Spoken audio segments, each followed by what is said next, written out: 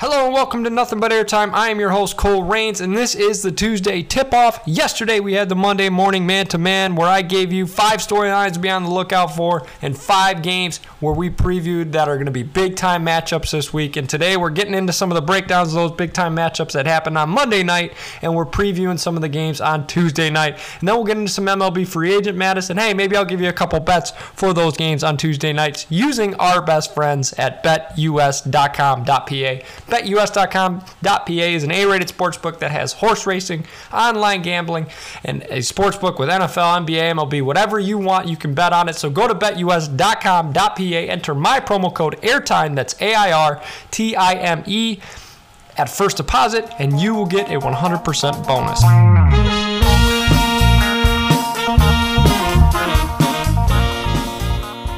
There are some good games on Monday night. You're looking at some Bulls, Hornets. You had the Jazz and the Trailblazers, Minnesota and Indiana. You had the highlight of the night, which was Heat Nuggets. You were talking about some of that rivalries on Monday with Nikola Jokic and the Morris brothers and the Jokic brothers and all of that. But I'm going to start where men should start, in the battle of the balls, folks. It was neither LaMelo, it wasn't Lonzo. Those guys didn't have the huge nights, but it was Nikola Vucevic. Nikola Vucevic had 30 points and 14 rebounds, which it makes sense why. The Hornets' big man rotation was without Plumlee, so it led to a lot of P.J. Washington, Jalen McDaniels at the center position, and Nikola Vucevic torched them. Hornets don't have a ton of rim protection, especially without Plumlee. Plumlee's been okay, but they're in desperate need of a center, and such players such as Miles Turner, Jonas Valanciunas, those guys are going to be available. So Charlotte has to jump on those guys when those names start hitting the rumor mill. Speaking of Miles Turner, the Pacers were without him on Monday night. Sure, they lost by 2, but Domantas Sabonis unleashed a triple-double where he had 16 points, 10 assists, and 25 rebounds. Folks, 25. That's not an exaggeration. 25 boards. And the big night of Sabonis is feeding into those Turner trade rumors. We've shown time and time again, fans have seen that he can be even better without the presence of Miles Turner. So why not split those guys up, whether it's a Sabonis trade or a Miles Turner trade? There's going to be something that's going to shake this off, this regular season, excuse me. I thought it was going to be the off season. It was not. Now we're in the regular season. Rick Carlisle has shown that Domantas Sabonis is going to be a feature piece of this offense. Turner has come out hot. Sell high on Miles Turner, Indiana. I bet the Hornets would be willing to give up some of their assets.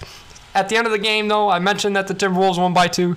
Josh Okogie had a huge block on Justin Holiday. There's so many Holidays in the league. Justin Holiday went up for a layup. Josh Okogie had a huge block to clinch a victory. And I spoke to the Timberwolves role players breaking out to help the Timberwolves on this hot streak. We see it again tonight. Spoke to Jared Vanderbilt, spoke to Patrick Beverly, being these Hump Day Hoopers on last Wednesday's episode. Josh Okogie tonight shows, hey, we got a lot of role players that are going to be able to contribute on this team. Moving to what a lot of people had as the game of the night, Nikola Jokic got his revenge on those bad boys in Miami. He got a lot of boos, though, and when you're talking about Jokic, he met with the presser post-game, and he was asked about those boos, because it was in Miami, and believe it or not, Miami was not too fond of him. They asked him, hey, how did it feel getting booed the entire night? He said, I played in Serbia, brother.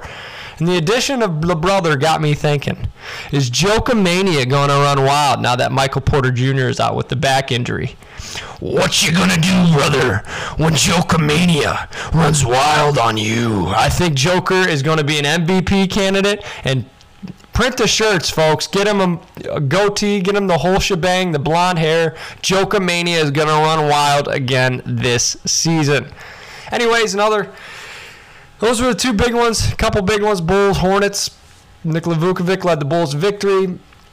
Pacers, Domantas Sabonis, 25 rebound triple-double, but Josh Okogie had the final say. Nikola Jokic, Joka-Mania ran wild in that one. However, a couple big ones as you listen to this on Tuesday. Knicks visit the Nets at Barclays. How about that? And the Warriors visit the Suns. And these are my best bets of the night. I think the Suns and Nets win. I think both home teams are going to win. Parlay them. I bet it's going to be good odds because those will be minus 110, minus 120. Those are 2 of the top teams in the West, and the Nets probably be closer to that minus 200, minus 300 range. Parlay those 2, you'll get plus money. I think both home teams win. Looking at some of the studs and duds on Monday night's games. Before we get into what was a absolute madness of MLB free agency, I have 5 studs, 3 duds. First stud I mentioned, Domantas Sabonis, 16 points, 10 assists, and 25 rebounds. He's the stud of the night. The young buck out of Michigan, he's getting a stud. Even in a loss, Franz Wagner came to pump you up with 27 points, 6 rebounds, and 5 assists. Absolute monstrous game from the kid out of Mich. I love the pick. I think Wagner's going to be a very successful player. I've said it on Tender Takes in the past. Franz Wagner, big night. He's stud number 2. Jared Allen, not only because he won me some money, he got me in the green. I bet over on 11 rebounds. He got 14, and he had 28 points in the process. A 28-point, 14-rebound, double-double. Big night. Cavs win. Jared Allen, stud number 3. Luka Doncic showed out in a loss. 25-point triple-double, another stud. And then lastly, Christian Wood gave the Houston fans wood with 24 points and 21 rebounds in a Houston Rocket win. Looking at some of the guys that are on the dud side of things, Josh Giddey for the Thunder. He did not contribute much to that Thunder loss. 2 points, but he had 5 rebounds and 7 assists. 1 of 9 from the field, 0 of 5 from 3, and a plus-minus of -7. He's got a spot on the dud list. Terrence Ross, he's got a spot on the dud list, and that's not good because he's a trade target. A lot of teams could like that. He's been a microwave off the bench, but tonight he looked far from it. 5 points, 3 rebounds, 1 assist. He shot 2 of 11 from the field. That's not going to get too many eyes on the trade target in Orlando. And lastly, the star that is continuing his struggles. I know he was player of the week last week, but Damian Lillard. 11 points, 5 of 6, 6 rebounds. Not awful for a run-of-the-mill point guard, but this is a top 3 point guard, or should I say was a top 3 point guard. He was 4 of 12 tonight, 1 of 4 from 3, and a -11 on the plus-minus. So you had Josh Giddey, Terrence Ross, Damian Lillard as the studs. Moving to baseball. Baseball is in probably its most exciting phase right now, the offseason. You got a lot of big names this offseason. We saw a lot of big names sign. We're going to start where we should start, and that's New York. And I'm not going to start with the New York Mets. We'll get to them. The New York Yankees striking out on Corey Seager, Marcus Semien, Max Scherzer, Starling Marte, Eduardo Escobar. Those are guys, Robbie Ray, Kevin Gausman. All of those guys can contribute to that New York Yankees team that has flared out year after year. But no, Max Scherzer to the New York Mets, Mark Canha to the New York Mets, Starling Marte to the New York Mets, Eduardo Escobar to the New York Mets. The Mets wanted to address some of their issues that they faced that led them to not getting a postseason spot last year, and boy, did they. Lineup flexibility with guys like Canha and Escobar. Star power to replace the loss, probably an upgrade of the loss of Syndergaard, who ended up going to the Los Angeles Angels, and then Escobar, Marte, Canha. Those guys are going to lengthen the lineup. This team is legit. It's ready to contend. Maybe another bullpen piece here, and they're a World Series team come 2022. Texas Rangers got Marcus Semien and Corey Seager, along with John Gray from Colorado. I got a verbal meme for you all. This is the Ferrari in a trailer park. This lineup stinks.